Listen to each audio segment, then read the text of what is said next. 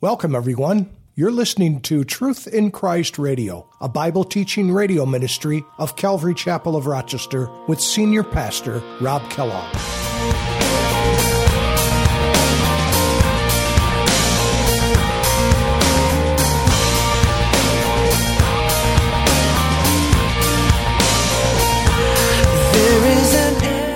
The pagan temples in Pergamos, what they would do is they would have temple prostitutes coming down from these temples at night and seducing the men. And it was a very common thing. It was very customary for them to do this. And think about being a church in the midst of all of this.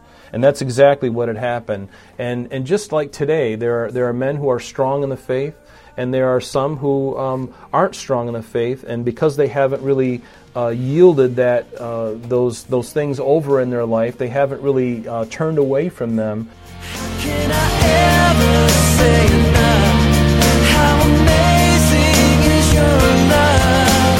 How can I keep from shouting your name? I know I am loved by the King, and it makes my heart wanna sing.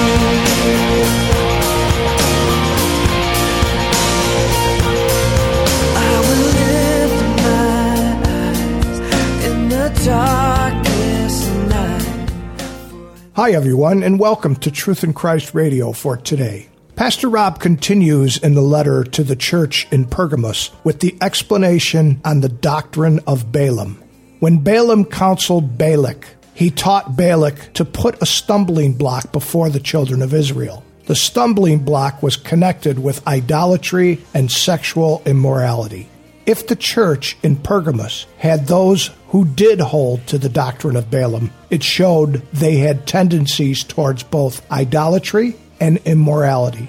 Today, you can count on the devil putting stumbling blocks in our churches. Now let's join Pastor Rob with this important lesson. They were overcome by him, weren't they? As it says in 2 Peter, by whom a person is overcome, by him also he is brought into bondage. They were brought into bondage by this man's ideas, by his doctrine. And what about in 1993? Remember, 79 people who believed in the doctrine of David Koresh. Remember him from the Branch Davidians. All those people, 79 of them died in a fiery inferno, remember, on their compound in Plano, Texas. They believed in David. They believed in his understanding of the Scriptures and how he twisted them. And they were so aberrant. They were comical.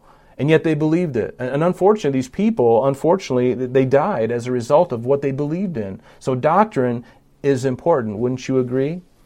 Or what about in March 26th? This is the last one. In 1997, there was a cult called the Heaven's Gate, and 39 people committed suicide as they waited for the comet Hale-Bopp to come through so that they might be taken to mothership. It's almost laughable to think of it, but this is what people believe. If they don't believe in Jesus Christ, they will believe in anything. And the devil is a master at deception. And he will use a man who has a lot of charisma. He'll use a man who has some semblance of religion. He'll use a man who has some piety and some, whatever, and he'll use his personality and interject his own deception. And then they mix in some truth and a little bit of deception, mix in some truth, and pretty soon you got this recipe for a cult, and the people are hooked in it now. And they'll do anything because they believe it. So doctrine is really, really important. When we think about the doctrine of the rapture, why is that so important to us? Because if I don't believe in the imminency of the rapture, meaning that it could happen at any time, if I don't believe that, then what will happen to me as a person is I will get lazy and I'll no longer share the gospel with people. I'll get lazy and I'll pretend like I've got plenty of time. I won't do anything. I'll just kind of rest on my laurels and go up in the mountains somewhere and enjoy peace and quiet away from the world, totally being ineffective for the kingdom of God. But if that's what I believe, then that will affect what I do. But if I do believe in the imminency of the rapture of the church, what does that do? It encourages me to share the truth. It encourages me to get the gospel message out, which we all are to do. Because remember, we are not guaranteed tomorrow. Today is the day of salvation. Today is the day. We're not guaranteed tomorrow.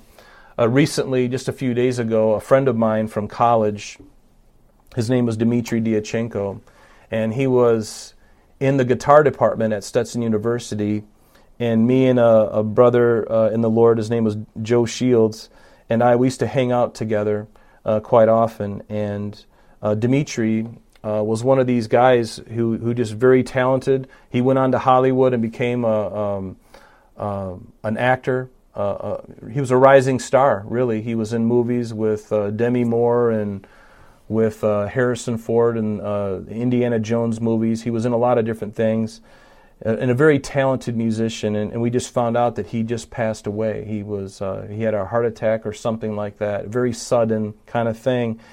And I remember talking to Dmitry right after I had given my heart to Christ in my senior year of college at Stetson University. I remember talking to him, and at the time he kind of scoffed at it, but I'm hoping that maybe sometime that he gave his heart to Christ, because what an awful loss of a life of a very talented man, and how he could have been such a great tool in the hand of the Lord. And so I'll certainly miss him, but it was just such a horrible thing to hear. But what does the Bible say? What does the Bible say about doctrine? Let me just give you a couple of verses here. In Titus chapter 1, verse 9, doctrine is important. So when we talk about this doctrine of Balaam and the doctrine of Nicolaitans, which we're going to be getting into here some week now, in Titus chapter 1, verse 9, what does Titus say? Or what does Paul say to Titus? I'm sorry. He says, "Hold fast the faithful word as has been taught, that you may be able by sound doctrine to exhort and convict those who contradict." And so, by sound doctrine. In Titus, again, in the next chapter after that, verses 1 through 3, what does Paul say to Titus? He says, "But as for you, speak the things which are proper for sound doctrine." Sound doctrine, that the older men may be sober, they may be reverent, temperate, sound in faith, in love, and in patience. The older women likewise, that they may be reverent in behavior, not slanderers, not given to much wine. Notice, teachers of good things. Teachers of good things. And what would Paul tell his young protege Timothy in 1 Timothy chapter 4, verse 6? It says this, Paul said to Timothy, "If you instruct the brethren in these things, you will be a good minister of Jesus Christ, nourished in the words of faith and of the good doctrine which you have faithfully followed." That's pretty significant.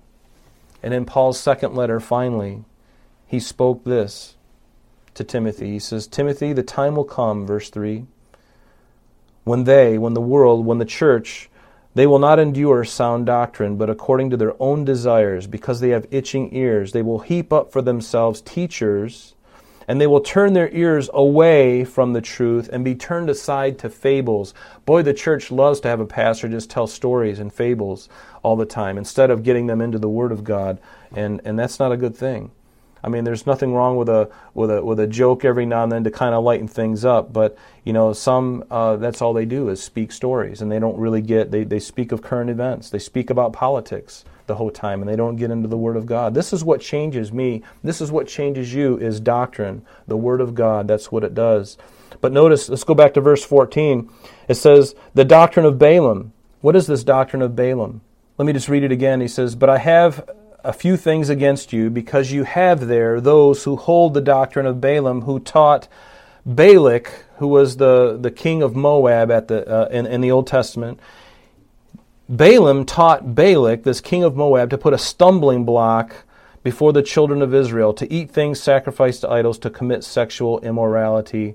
This idea of a stumbling block is a snare, and we all know what that is. A snare is like a box you put up with a little twig or a branch of some kind, and you have a rope tied around it, and you put a piece of meat in there, and then the animal goes inside, whether it's a bird or some other animal, and the rope is pulled, the box goes down, and the person is caught. They're captured. And that's literally what is being spoken here by the Lord. He says, Balaam was the one who taught Balak, the king of Moab, to put a stumbling block before the children of Israel. We're going to read that passage in just a minute, because we'll see the context of it. And so The only thing that kept Balaam from indulging in his covetous ways was God intervening in throughout his life. If you look at Numbers 22 through 24, you'll see Balaam, who was just a man really governed more by money than he was the Lord himself. He was a man of gold rather than a man of God, and God overruled him on a number of occasions, but we'll see his end in a few moments. But it is important to take heed to these things, these false teachers that were in the first century, and there are false teachers among us even today. In 2 Peter chapter 2, beginning in verse 12, Peter said this, and he's speaking of false teachers. And Peter says to the church, he says, "But these false teachers, like natural brute beasts, made to be caught and destroyed," notice, "they speak evil of the things they do not understand, and they will utterly perish in their own corruption, and will receive the wages of unrighteousness as those who count it pleasure to carouse in the daytime." Notice what he says. "They are spots and blemishes, carousing in their own deceptions while they feast with you, having eyes full of adultery, and that cannot cease from sin, enticing unstable souls. They have a heart trained in covetousness practices, and are accursed children. They have forsaken the right way and gone astray, following," notice, "the way of Balaam." Here we see it. "They follow the way of Balaam, the son of Beor, who loved the wages of unrighteousness, but he was rebuked for his iniquity, and the dumb donkey, speaking with a man's voice, restrained the madness of the prophet." And so, if God had not intervened by His grace, Balaam would have sold out to Balak, and the children of Israel might have been in more trouble, but God intervened. And see, it is possible to have a divided heart. Do you understand that word? In James chapter 1, verse 8, it says that it's possible to be a double-minded man. And a double-minded man is unstable in all his ways. Try saying that 3 times really quick. A double-minded man is someone who is literally, in the Greek, it's dipsychos, or disychos is the word. My mother-in-law would be able to read this word very much better. But the word means two-spirited. It means somebody who is vacillating, somebody who is double-minded. They're wavering. They're like a wave. They're like a person out on the wind of the waves and the wind are just tossing them around. That's kind of what it is. And it's somebody who is two-spirited. They got one foot in the world and they got one foot in the church. They've never made that commitment to be fully the Lord's, and they've never and they're not completely in the world. They got one foot in the world, one foot in the church. That is what a double-minded man is, and someone like that is unstable in all of his or her ways. But notice, what is this doctrine of Balaam? It's a doctrine that promotes compromise while still holding to some semblance of godliness. And in 2 Timothy chapter 3, verse 5, it says this, that someone like this has a form of godliness, but they deny its power. And Paul's encouragement was to what? From such people turn away. From somebody who's got one foot in the world and one foot in the church, you minister to them and try to draw them closer to the Lord, but if they will not, then turn away from them. Turn away from them. Turn with me to Numbers chapter 25. We're going to look at this incident in the life of Israel. Numbers chapter 25. This is what Balaam had done. As the children of Israel were coming out of Egypt, remember they spent 40 years in the desert, and they wandered around in the desert. And there came a point when they came to the eastern side of the Jordan River, that they were camped out there for some time. And during that time, Balaam, who was a prophet, was hired by Balak, who was the king of Moab. And Moab was an area in the country right near where the Israelites were camped out before they crossed over the Promised Land, or crossed over the Jordan into the Promised Land. So Balak, the king of Moab, was nervous about this this many people coming, and so he wanted Balaam to curse the people. And so notice what happens. So now Israel, we're in Numbers 25 verse 1, it says, "Now Israel remained in Acacia Grove." That's the area right to the east of the Jordan River, very near Moab.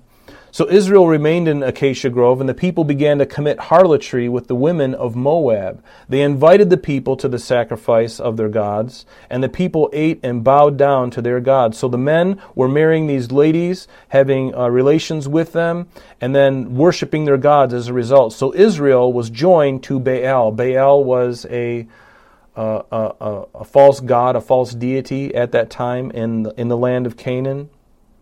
And so they joined themselves to Baal Peor, and the anger of the Lord was aroused against Israel. And then the Lord said to Moses, "Take all the leaders of the people and hang the offenders before the Lord out in the sun, that the fierce anger of the Lord may turn away from Israel." And so Moses said to the judges of Israel, "Every one of you kill his men who were joined to Baal of Peor." And indeed, one of the children of Israel came, presented to his brethren a Midianite woman, in the sight of Moses and in the sight of the congregation of the children of Israel, who were weeping at the door of the tabernacle of meeting.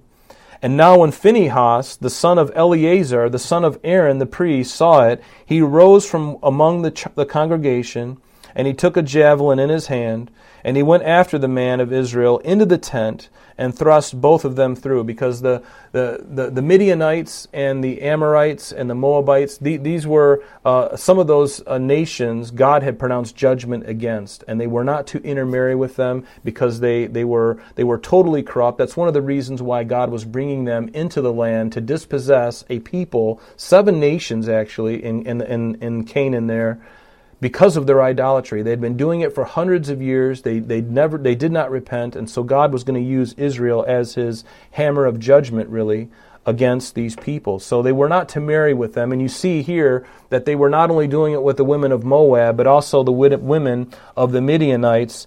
And so the Lord spoke to Moses. Let me back up here. Now when Phinehas, we saw that he went through the tent and he thrust them both through. And so the plague was stopped among the children of Israel, and those who died in the plague were 24,000. And then the Lord spoke to Moses, saying, "Phinehas, the son of Eleazar, the son of Aaron the priest, has turned back my wrath from the children of Israel, because he was zealous with my zeal among them, so that I did not consume the children of Israel in my zeal. Therefore, say, behold, I give to him my covenant of peace, and it shall be to him and his descendants after him." And, so let's just stop right there. But you see what had happened here, that they began to commit fornication. And who taught them, who taught Balak this scheme? Because Balak wanted the Israelites to fall under a curse, and Balaam would not curse the children of Israel because God had his thumb, if you will, on Balaam, that he would not do that.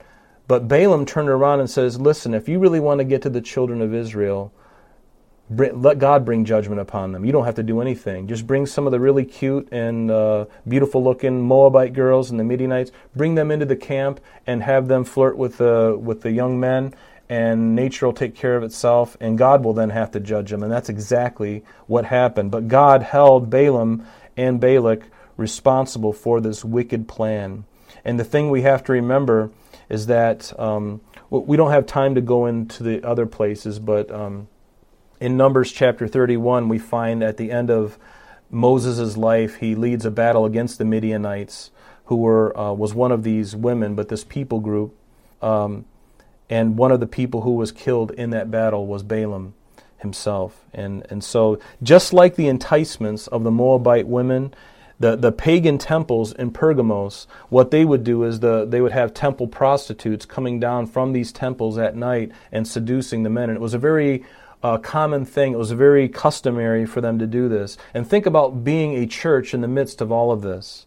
And that's exactly what had happened. And just like today, there are men who are strong in the faith, and there are some who aren't strong in the faith, and because they haven't really yielded those things over in their life, they haven't really turned away from them.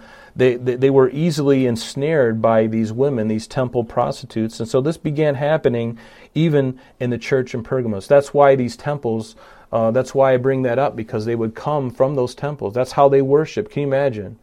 And people in that city would be glad to offer up their teenage daughters that they could aspire to being a temple prostitute. And that's really what it was. They would go and they would come into the city at night and lure young men. And so many ministers of the gospel have, in our day, have been taken out as a result of these things. These kinds of things are happening even in the church. We know that the devil, he's working very hard to take down leaders. We see it in the newspapers, unfortunately. Again, we need to pray for each other. Christians, we need to pray for each other, because this kind of deception, even though it started back then and even before actually, is still going on today. The devil doesn't have to use any new tools in his tool chest. The old tools work just fine, and because most people are susceptible to those things if we're not careful. So that's why we pray for our leaders, pray for your pastor, pray for other pastors, pray for yourselves. We all need to be careful in the time that we live in today, because we live in, you think about Pergamos and the environment they lived in.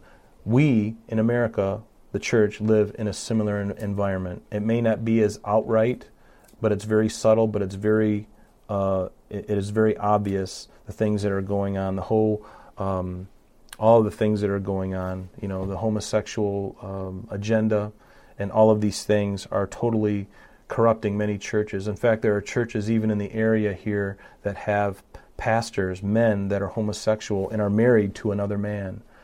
They have them right here they're here. I know this for a fact. And so this is horrible. But these are the things that we have to be concerned about. You see, the Bible hasn't changed one bit concerning any of this. We know that in Exodus 20, verse 14, it says, "You shall not commit adultery." In 1 Corinthians 6, it says, "Flee immorality." And we see immorality all around us. And then in 1 Thessalonians 4, verse 3, what does Paul say? "This is the will of God, your sanctification." And sanctification is being set apart from the world and set apart unto God. It has to be that way. And there has to be a setting apart from the world and then being set apart to God. It's so important that we are that way. And even in Hebrews 13, verse 14, it says, "Let the marriage bed be undefiled." There's nothing wrong with sexuality and the bonds of marriage. It's all good. God made it that way. And He said it was very good. And it was uncorrupted. But today we see the corruption all around us. And in Ephesians 5, verse 3, finally it says, "Do not let immorality or any impurity even be named among you." And see, that's the high road, really, isn't it, for the church today, is to not let any immorality or impurity be named among us. So examine yourself. What about you? Are you living a double life? As I say this, I'm saying it into a camera, and I know that there are people in our own fellowship and others that I haven't even met. You're watching, but are you living a double life? These are important things to ask, and that may hurt, because it's not an easy thing to come to terms with, but we have to come to terms with it. Are you living a double life? Are you unfaithful to your spouse? Men, when you go on business trips, are you renting videos and looking at things that you ought not to? Are you looking at pornographic magazines or videos online? Ladies, are you watching the soap operas and falling in love with these long-haired men who, clean the pool, and and all these things, single folks? Are you keeping yourself pure and guarding your virginity? Yes, it's important to do that. Wait until you're married. The greatest blessings are when you go to that altar with your spouse for the first time.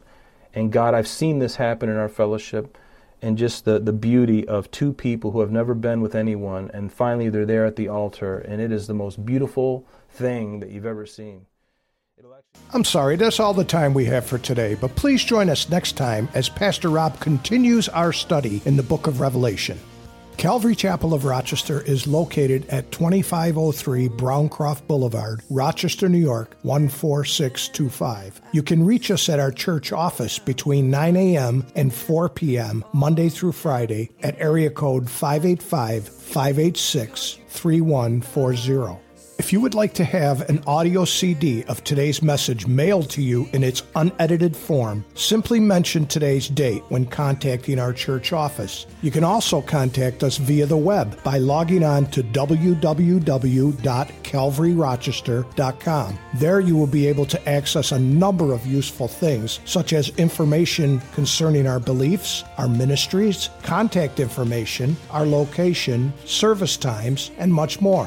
You can also download or listen to the radio and sanctuary messages free of charge from the teachings link at the top of the page. To listen to Calvary Chapel of Rochester sanctuary messages or Truth in Christ Radio on your mobile device, just subscribe to both through Google Play and Apple Podcast. You may also join us on Sundays and Thursdays through live streaming of our services and Bible studies. Just click on the online services link. We're so glad that you could join us today. And if there is any way that we can bless you in your walk with Jesus Christ, please don't hesitate to call our church office. Remember, Jesus said, "I am the way, the truth, and the life. And for this cause I have come into the world, that I should bear witness unto the truth. Everyone who is of the truth hears my voice." May God bless you in abundance today as you walk with Him. And until next time, this has been Truth in Christ.